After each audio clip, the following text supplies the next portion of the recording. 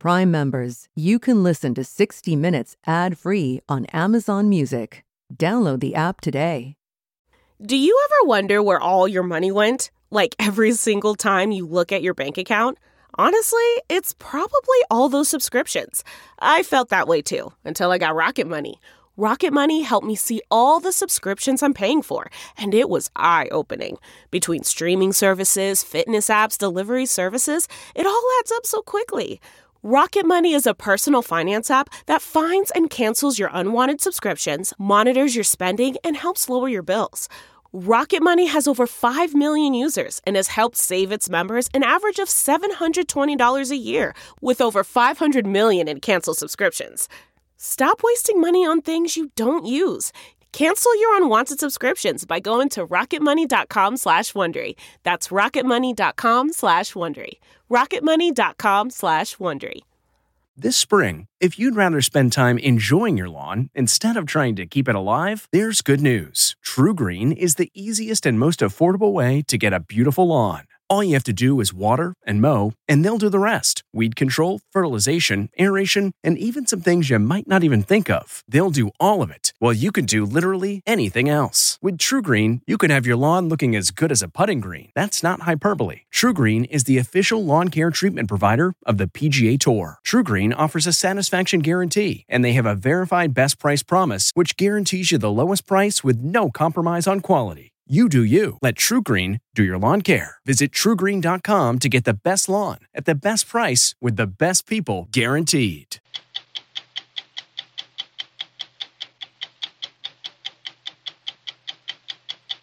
Someone described it as a flight from hell. He's talking about the evacuation of sick Americans after a COVID outbreak on a European cruise. It was the beginning of the pandemic, and as you'll hear tonight, passengers on that flight from hell were surprised how their own government responded. And all of a sudden, this man comes walking up. He's heading like he's going to the bathroom, and he just starts like a weeble wobble, and he just hits his head on the wall, and he falls to the ground.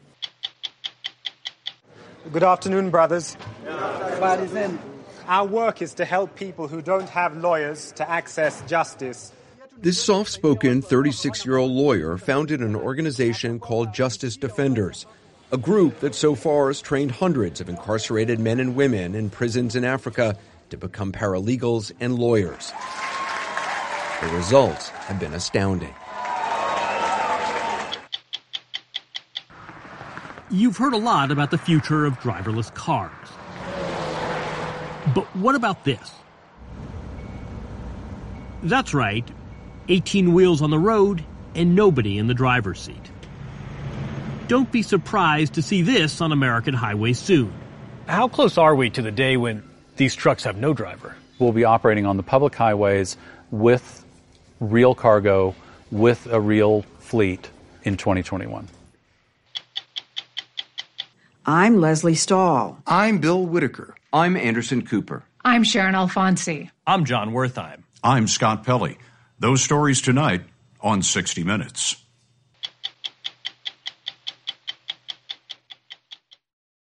Okay, it's time to commit. 2024 is the year for prioritizing yourself. Begin your new smile journey with Byte, and you could start seeing results in just 2 to 3 weeks. Just order your at-home impression kit today for only $14.95 at Byte.com. Byte clear aligners are doctor-directed and delivered to your door. Treatment costs thousands less than braces. Plus, they offer financing options, accept eligible insurance, and you can pay with your HSA FSA. Get 80% off your impression kit when you use code WONDERY at Byte.com. That's BYTE.com. Start your confidence journey today with Byte. In the early days of the COVID crisis, 235 Americans boarded the Costa Luminosa cruise ship headed for Europe. They left Fort Lauderdale on March 5th, 2020. At that time, there were only about 200 confirmed cases of coronavirus in the United States. But as they were crossing the Atlantic, word spread that 3 passengers who left the ship during port calls in the Caribbean tested positive for COVID, and 1 had died. As we first reported last fall, the flight back home had all the ingredients of a super spreading event. This is the story of what happened next and how the agency tasked with controlling such outbreaks, the Centers for Disease Control and Prevention, knew about it and did not stop it. By the time the Costa Luminosa was halfway across the Atlantic, passengers we spoke to say it seemed like everyone was coughing. It was supposed to be a 20-day cruise from Florida to Italy. Bob and Sue Anderson were traveling to visit family in Europe. Those early days in March, COVID was starting, but you made a decision that you were going to go on a cruise. We wanted to travel to see our granddaughter. We didn't really worry about it. And it wasn't until we got on the ship and 2 or 3 days into the cruise where everything then blew up. At what point did you start feeling sick? Oh, probably a week into the trip. It was fatigue. I just didn't feel like doing anything. And then I got a tightness in the chest, lost my sense of taste, my sense of smell. I told Bob, I said, I feel like I'm in the Petri dish of the COVID. Kelly Edge had been traveling with her husband, Woody. He'd been sick in bed for 5 days when everyone on board was ordered to quarantine in their cabins. We are captive. You can't come in with a helicopter. We're in the middle of the ocean, and my husband's burning up.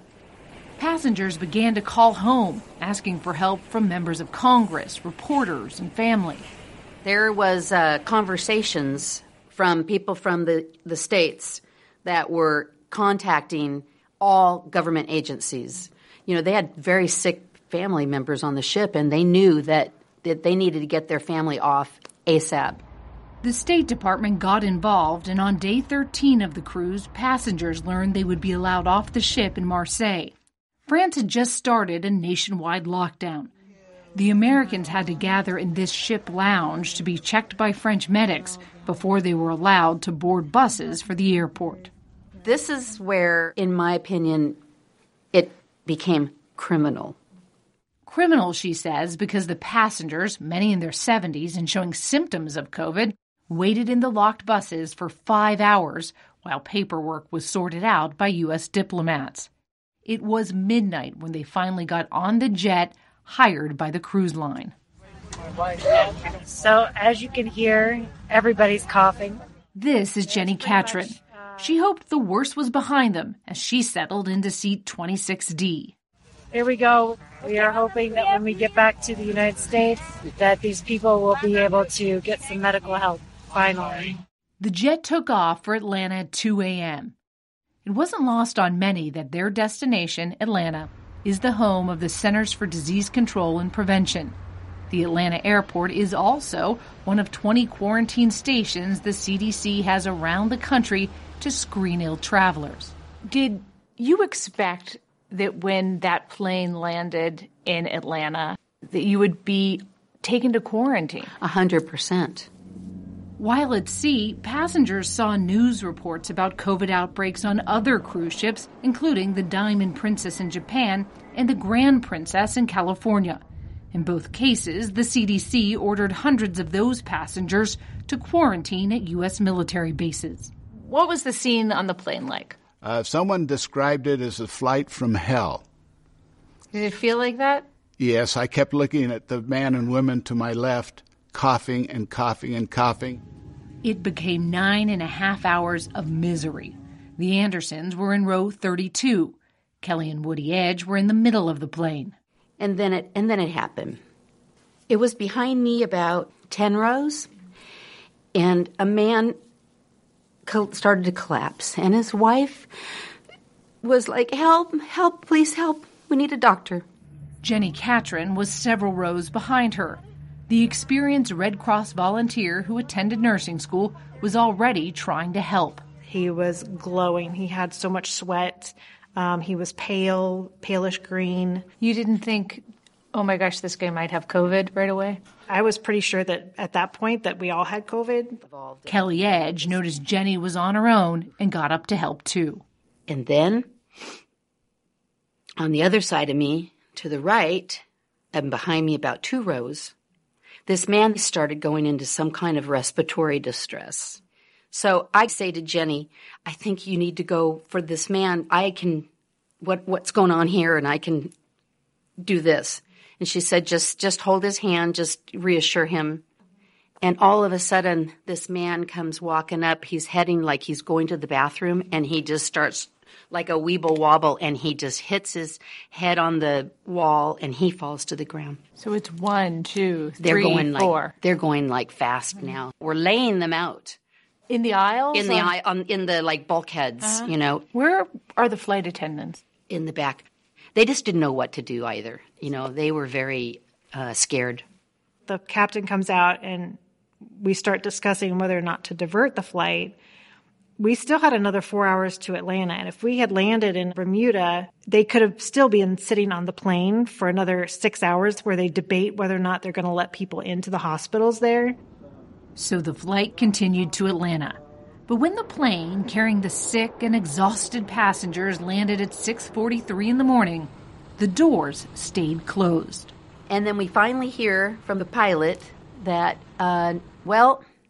apparently nobody knew we were coming. Nobody was prepared.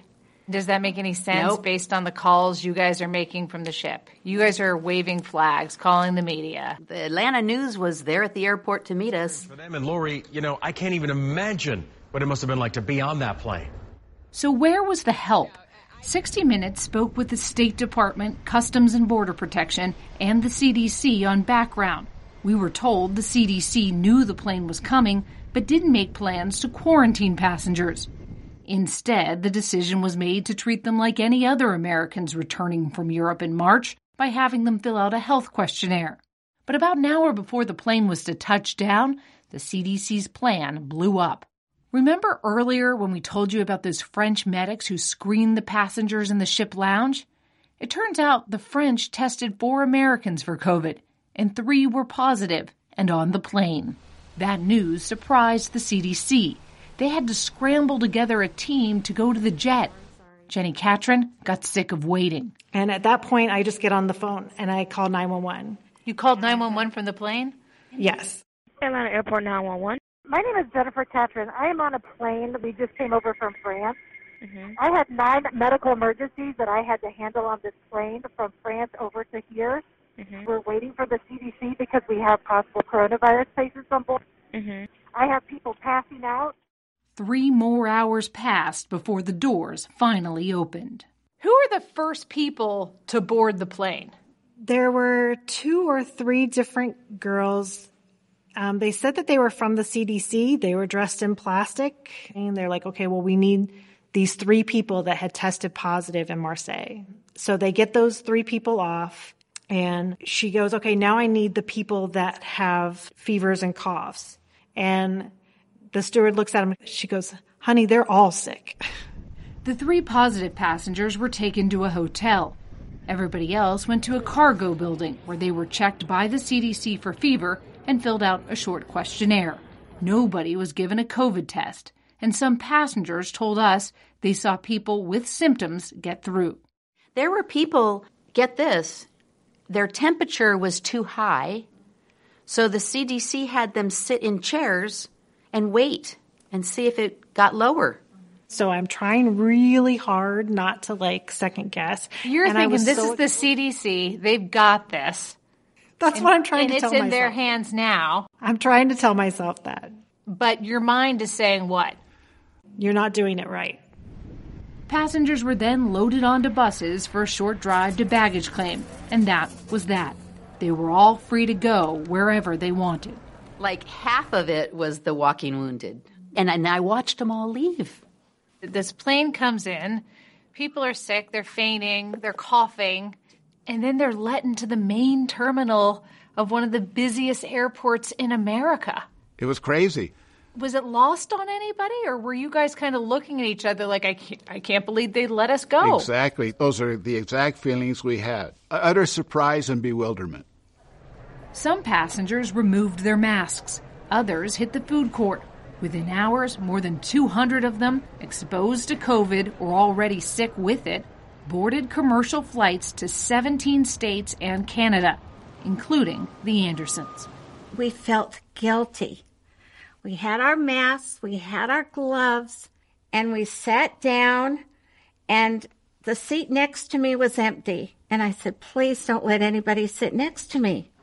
Bob Anderson tested positive for COVID after he flew home to Utah.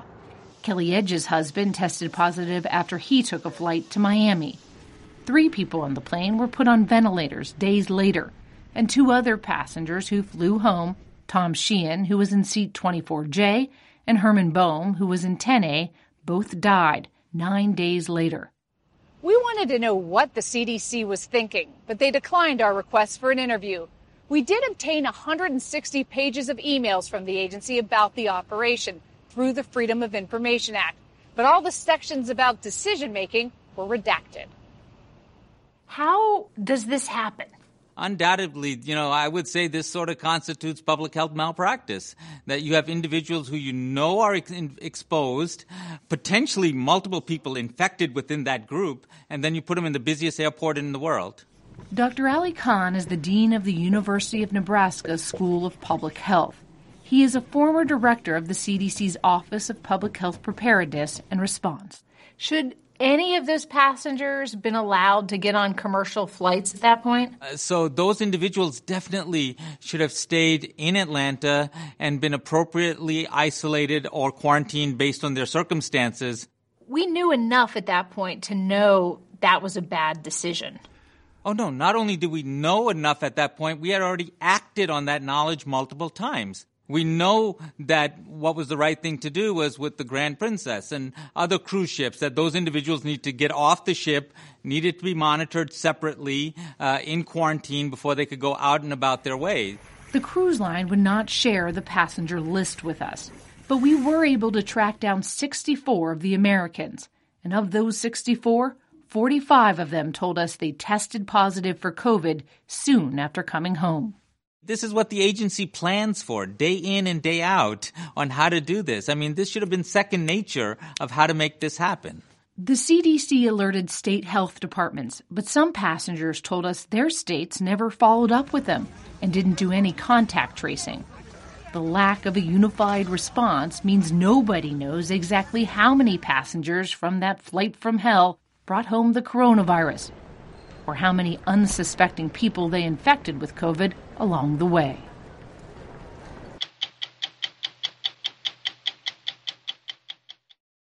Delve into the shadows of the mind with Sleeping Dogs, a gripping murder mystery starring Academy Award winner Russell Crowe. Now available on digital. Crowe portrays an ex-homicide detective unraveling a brutal murder he can't recall. Uncovering secrets from his past, he learns a chilling truth. It's best to let sleeping dogs lie. Visit sleepingdogsmovie.com/Wondery to watch Sleeping Dogs, now on digital. That's sleepingdogsmovie.com/Wondery. Over the years, we've done a number of stories about wrongly convicted prisoners who get exonerated when a crusading attorney takes on their case. In prisons around the world, however, that rarely happens. In Kenya, for example, more than 80% of prisoners have never been represented by a lawyer. Justice Defenders would like to change that. It's an organization started in Africa by a soft-spoken 36-year-old lawyer named Alexander McLean. Justice Defenders has worked in 46 prisons in Kenya and Uganda, giving legal training to hundreds of inmates who can then help their fellow prisoners, the innocent and the guilty, get a fair hearing in court. They're also helping some prisoners get law degrees. And as we found out when we visited Kenya before the pandemic, the results have been astounding. Thika Main Prison outside Nairobi is a miserable place. Built almost 70 years ago to hold 300 prisoners, when we visited 18 months ago, there were more than 1,000. In this one dank holding cell, 140 men were packed tightly together, the air thick with the smell of sweat and urine. They'd been accused of everything from trespassing and robbery to assault and murder. Some have already been convicted, but most have yet to stand trial. They can't afford bail, so they'll likely have to wait here for years. Good afternoon, brothers. Our work is to help people who don't have lawyers to access justice. That's Alexander McLean, the founder of Justice Defenders, which has been working in Kenya's prisons for 14 years. How many of you have a lawyer? 2, 3. Just 3 men in this group of more than 200 prisoners have an attorney. We think it's a problem that often poor people go to court without defense. Defending the defenseless is at the heart of Alexander McLean's mission. Most of the people who are in prisons in Kenya don't come to court knowing their rights, knowing how a court works.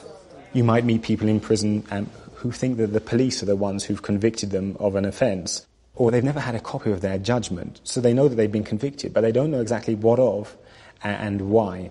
And so our hope with our work is that we give people fair hearings. So even if they're convicted or they're given a prison sentence, afterwards they say, well, that's fair because my voice has been heard. Morris Kabiria was sent to Thika prison in 2005. He was a police officer and was accused of stealing a cell phone and credit card. How much time did you end up in pretrial detention, waiting for your trial? 8 good years. 8 years? 8 years, from 2005 to 2013. In court, he claimed he'd been framed because he didn't pay a bribe to a superior officer. The judge found him guilty of armed robbery and gave him the mandatory sentence, death. The death penalty for an armed robbery? Yes. When the verdict came, do you remember that day? Very much. When the judge sentenced me to death, to suffer death by hanging, I just saw blackness everywhere. McLean took us to Langata Women's Prison in Nairobi, where Justice Defenders have trained 31 inmates to be what they call paralegals. They're given a 3-week law course, which enables them to then teach other prisoners about bail, court procedures, and rules of evidence. The paralegals also prepare petitions and write appeals challenging inmates' convictions and sentences. What year did you arrive here? Jane Mayonge became a paralegal 4 years ago. She was a school teacher when she was charged with killing her husband, who she says was abusive. Convicted of murder, she too was given a mandatory death sentence. You didn't know your rights? Never. How courts work? Never. And that's what propelled me to join the paralegal. That legal basic knowledge that I get, it goes a long way. You don't need a degree to draft somebody an appeal or something like that. How does that feel? You feel that you are still a human being, even if you are here. You can do something to change somebody's life. Alexander McLean began volunteering to help others as a teenager growing up in South London. His father is Jamaican and his mother is English. He first went to Africa when he was 18 to do hospice work in prisons and hospitals in Uganda. We went onto this ward, and by the toilet on the floor, I saw a man lying on a plastic sheet in a pool of urine. And for 5 days, I washed him and tried to advocate for him. Came the 6th day, and he was lying dead and naked on the floor. It's not something a lot of people, I think, would volunteer to do. I guess that sometimes in life we see things that we can't unsee, and then we have a choice as to how we respond to them. Because every person has gifts and talents and something to contribute to our society. Our society can only flourish when the inherent worth of each person is valued. After returning to London and graduating from law school, he could have gotten a high-paying job. Instead, in 2007, he started a charity to improve conditions in African prisons. At Nairobi's Committee Maximum Security Prison, a notorious and sometimes violent place, he met George Karaba, who was on death row for killing a man in a dispute over land. I remember the first thing that we asked was how he can be able to provide us with reading materials. So McLean began collecting whatever books he could find for the prisoners. My sense was that books could transform us and transform our circumstances and take us to a different place. 9, 10, 11. Prison authorities had already started an academy of their own, with classes from first grade through high school, teaching math, English, science, and religion. And with McLean's help, they turned a room at the end of a cell block into a library. You can't imagine the happiness. You can't imagine. Just from a book? Yeah. Because when I start reading this book and it's actually enlightening me, it's like now I'm being opened up to the outside world. It started giving us hope. McLean wanted to do more than just improve life in Kenya's prisons. He wanted to make sure those accused of crimes had a fair hearing. Often it's people from backgrounds of privilege who become lawyers or become politicians and make the law, but it's the poorest people in our societies who disproportionately feel the impact of the law. And I wondered what it looked like to tap into that lived experience. So in 2012, McLean arranged with the University of London Law School for inmates to begin taking a 3-year correspondence course, the same one Nelson Mandela took when he was in prison. To qualify, they have to pass an entrance exam and have a track record of helping other prisoners while they've been behind bars. So even if they may have murdered somebody and have a life sentence, if they have transformed themselves in prison, if they are serving others, they might be able to qualify. Yes, because we believe that there's more to someone that's killed than being a murderer, or more to someone that's who's stolen than being a thief. I don't think any of us has to be defined by the worst thing that we've done. Remember Morris Kibiria, the cop in for armed robbery? He enrolled in law school and found the learning curve steep. I had never touched a computer in my life before I went to prison. Really? Yes. I touched the first computer in that law class. Were you all right? In some ways, they are like law students anywhere. In the chapel at Committee Maximum Security Prison, we watched as they held a moot court, a mock legal hearing where they role-play, arguing cases with all the gravitas and grandeur of a real Kenyan courtroom. Some prisoners play prosecutors. The society as a whole needs protection. Others, the defense. It is better to acquit 9 guilty suspects than convict 1 innocent person. There's also a defendant. We proceed. And prisoner judges to render a verdict. The appellants approve the appeal. You may have noticed prison guards in attendance. Remarkably, some of them are taking law classes as well. Willie Ojolu is the chief inspector at Langata Women's Prison and just completed his University of London law degree. I don't know that I know of many guards in the United States who train to become a lawyer so they can give legal advice to the people they're guarding. It's pretty unique. Wow, it sounds unique, but that's what happens here. People are brought to prison as a punishment, but not for punishment. I've never heard it phrased that way. So your goal is not to punish them, but to help them improve on their life and manage their life properly so that they don't get in conflict with the law. 2 years ago, inside Committee Maximum Security Prison, there was a graduation ceremony, the likes of which no one here had ever seen. 18 inmates, former prisoners and guards, received their University of London Law School degrees. George Karaba got his, and while he may spend the rest of his life in prison, he says he's been transformed. If I do not get out of prison, I'll still continue doing what I do. To see somebody you've helped get out of prison, it gives me great satisfaction. Does it feel like part of you goes out with that person? I feel part of me is actually out, and therefore I'm good. George Karaba and others helped Morris Kibiria appeal his death penalty conviction. Kibiria argued the case himself and was stunned when the judge acquitted him of all charges after 13 years in prison. I felt like I did not hear right. So I asked her, what? She told me, hey, come on. I thought you were a lawyer. You didn't believe what she was saying? You wanted to see it in writing? I don't believe it can happen that way. Because it was not even in my mind. First impression is very important.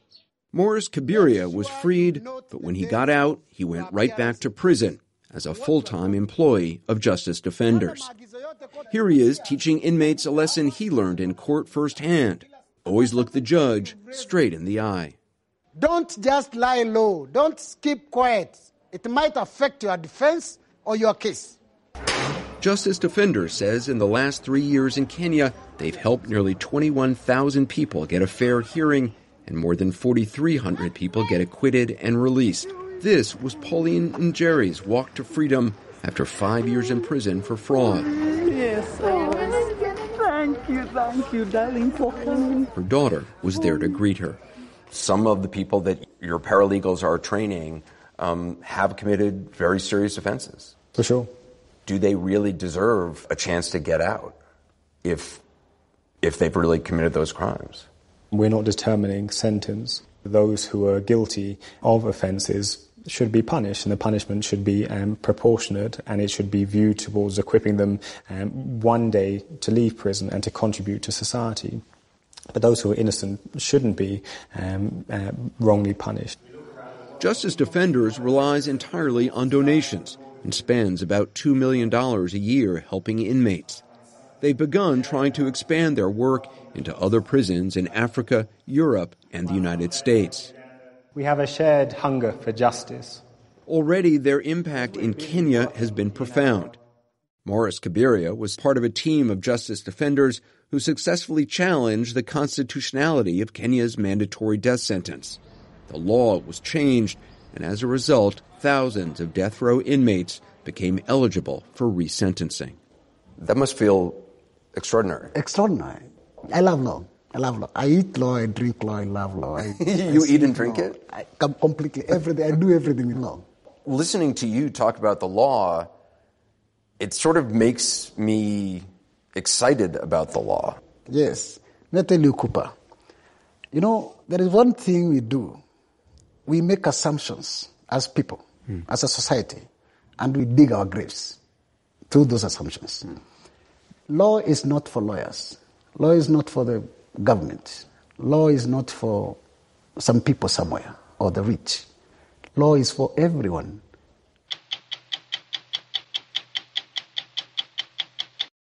You know that universal sign we give truckers hoping they'll sound their air horns? Well, you're going to be hearing a lot less honking in the future, and with good reason. The absence of an actual driver in the cab. We may focus on the self-driving car, but autonomous trucking is not an if, it's a when. And the when is coming sooner than you might expect. As we first reported last year, companies have been quietly testing their prototypes on public roads. Right now, there's a high-stakes, high-speed race pitting the usual suspects, Google and Tesla and other global tech firms, against startups smelling opportunity.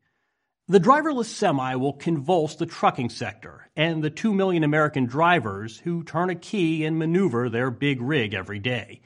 And the winners of this derby, they may be poised to make untold billions. They'll change the U.S. transportation grid, and they will emerge as the new kings of the road. It's one of the great touchstones of Americana, the romance and possibility of the open road. All hail the 18-wheeler, hugging those asphalt ribbons, transporting all of our stuff across the fruited plains from sea to shining sea. Though we may not give it a second thought when we click that free shipping icon, truckers move 70% of the nation's goods. But trucking cut a considerably different figure in the summer of 2019 on the Florida Turnpike. Starsky Robotics, then a tech startup, may have been driving in the right lane, but they passed the competition and did this. Yeah, that's 35,000 pounds of steel thundering down a busy highway with nobody behind the wheel. The test was a milestone. Starsky was the first company to put a truck on an open highway without a human on board. Everyone else in the game with the know-how keeps a warm body in the cab as backup. For now, anyway. If you didn't hear about this, you're not alone. In Jacksonville, we talked to Jeff Widows, his son Tanner, Linda Allen, and Eric Richardson, all truckers, and all astonished to learn how far this technology has come. I wasn't aware till I ran across one on the Florida Turnpike, and it just scares me. I can't imagine. But I didn't know anything about it. No one's talking about it. Nobody, never. I didn't know it had come so far. Yeah. And I'm thinking, wow, it's here. He's right. The autonomous truck revolution is here. It just isn't much discussed. Not on CB radios and not in state houses. And transportation agencies are not inclined to pump the brakes. From Florida, hang a left and drive 2,000 miles west on I-10, and you'll hit the proving grounds of a company with a fleet of 50 autonomous rigs. This is a shop floor or this is a laboratory? It's both. In the guts of the Sonoran Desert outside Tucson, Chuck Price is Chief Product Officer at TuSimple. a global autonomous trucking outfit valued at more than $1 billion, with operations in the U.S. and China. At this depot, $12 million worth of gleaming self-driving semis are on the move. Right now we've got safety operators in the cab. How far away are we from runs without drivers? We believe we'll be able to do our first driver-out demonstration runs on public highways in 2021. That's the when. As for the how... Our primary sensor system is our array of cameras that you see along the top of the vehicle. Wow. Heard about souping up vehicles. This takes it to a new level. It's a little bit different, yeah. The competition is fierce. So much so, their technology is akin to a state secret. But Price points us to a network of sensors, cameras, and radar devices strapped to the outside of the rig, all of it hardwired to an internal AI supercomputer that drives the truck. It's self-contained, so a bad Wi-Fi signal won't wreak havoc on the road. Our system can see farther than any other autonomous system in the world. We can see forward over a half mile. You can drive autonomously at night? We can, day, night, and in the rain. And in the rain at night. And they're working on driving in the snow. Chuck Price has unshakable confidence in the reliability of the technology, as do some of the biggest names in shipping. UPS, Amazon, and the U.S. Postal Service ship freight with TuSimple trucks. All in, each unit costs more than $250,000. Not a great expense, considering it's designed to eliminate the annual salary of a driver, currently around $45,000. Another savings?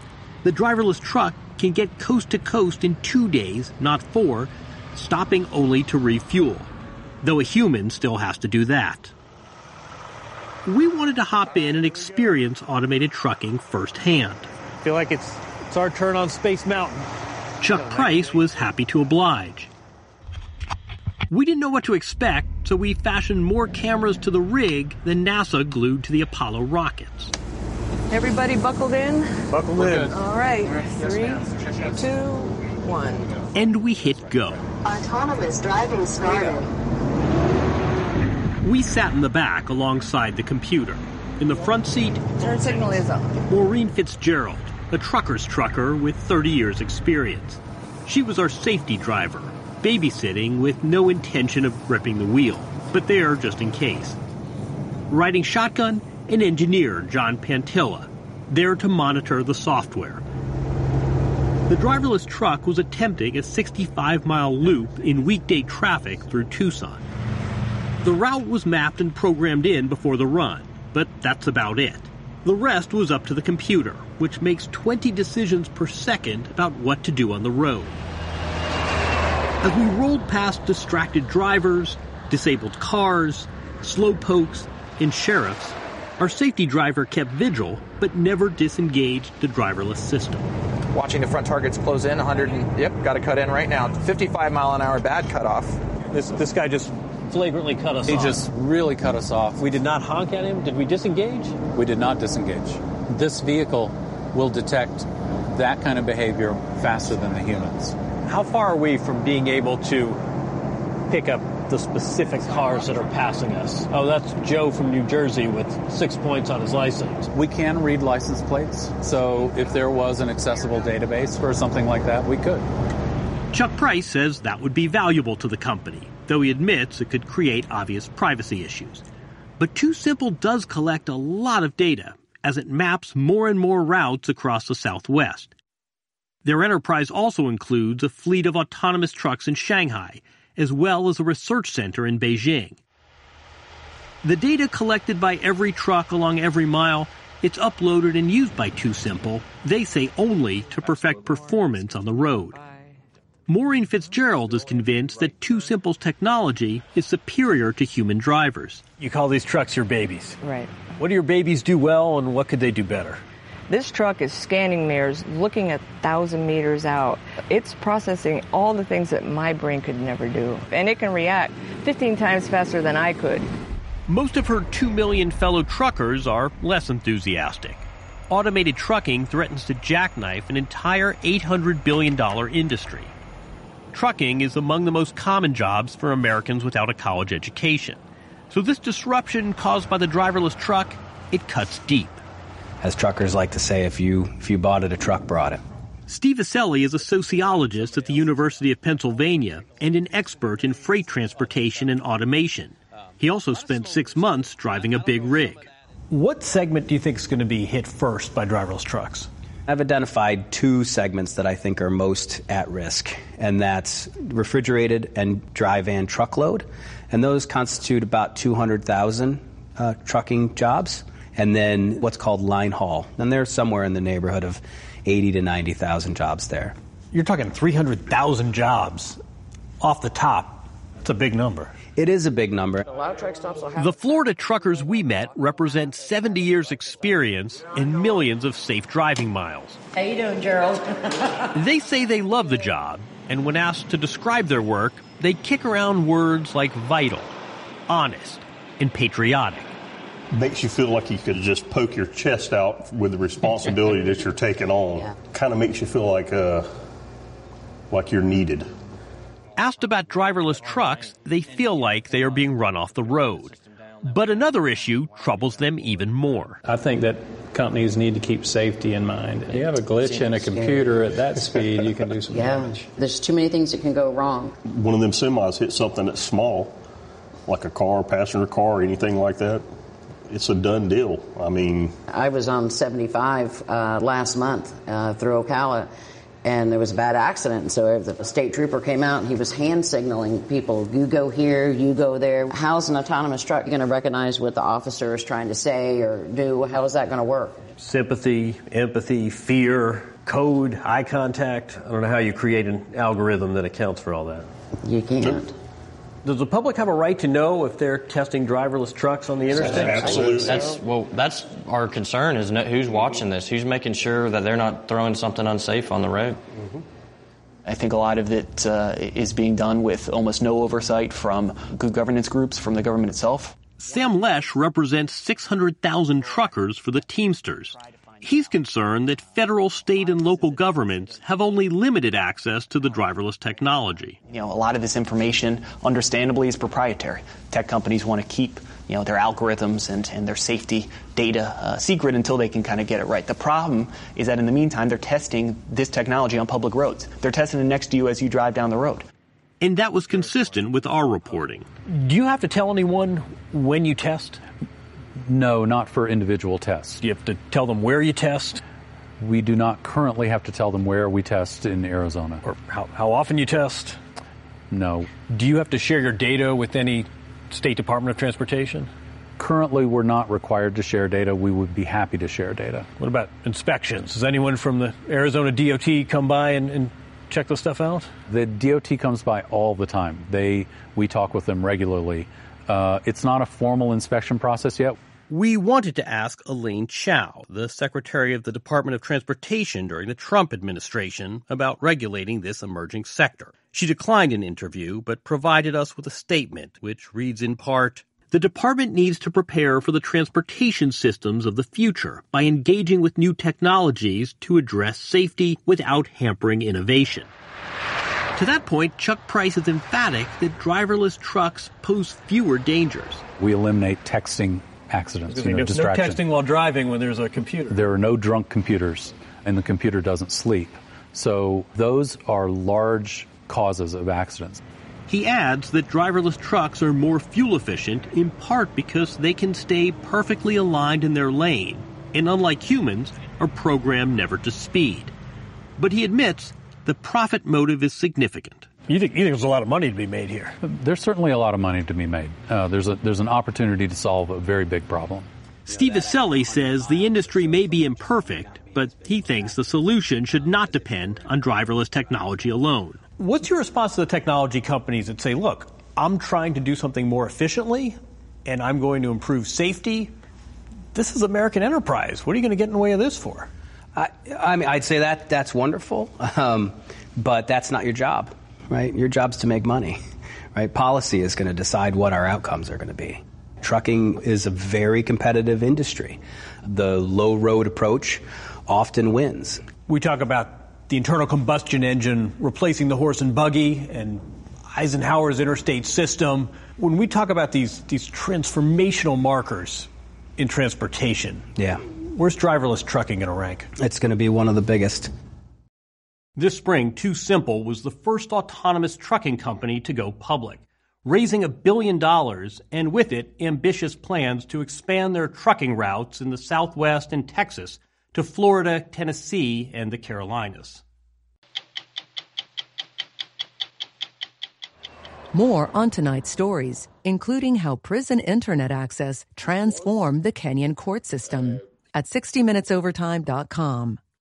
CarMax is putting peace of mind back in car shopping by putting you in the driver's seat to find a ride that's right for you. Because at CarMax, we believe you shouldn't just settle for a car. You should love your car. That's why every car we sell is CarMax certified quality, so you can be sure with upfront pricing that's the same for every customer. So don't settle. Find love at first drive and start shopping now at CarMax.com. CarMax, the way car buying should be. I'm Sharon Alfonsi. We'll be back next week with another edition of 60 Minutes. If you like 60 Minutes, you can listen early and ad-free right now by joining Wondery Plus in the Wondery app or on Apple Podcasts. Prime members can listen ad-free on Amazon Music.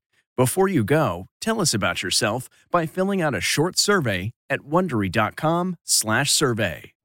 You know how to book flights and hotels. All you're missing is a tool to plan the travel experiences you'll have once you arrive. That's why you need Viator. Book guided tours, activities, excursions, and more in one place to make your trip truly unforgettable. Viator has over 300,000 travel experiences to choose from. Everything from simple tours to extreme adventures and all the niche, interesting stuff in between. So you can plan something that everyone you're traveling with will enjoy. Real traveler reviews give the inside scoop from people who've already been on the experiences you're considering. So you can plan with confidence. Free cancellation helps you plan for the unexpected. And 24/7 customer support means you can travel worry-free. Download the Viator app now and use code Viator10 for 10% off your first booking in the app. Find travel experiences for you. Do more with Viator. I've been a reporter for more than 3 decades, and along the way, I've been talking to myself in notebooks I've carried in my back pocket. They've captured thoughts about life, parenthood, death, friendship, and more. I'm John Dickerson, and I'd like you to join me in figuring out what these 30 years of notebooks mean in my new podcast, Navel Gazing. Each episode, we dig through the piles of notebooks that I've been collecting, and from their entries, try to sort out what makes a life. This collection of audio essays is available wherever you get your podcasts.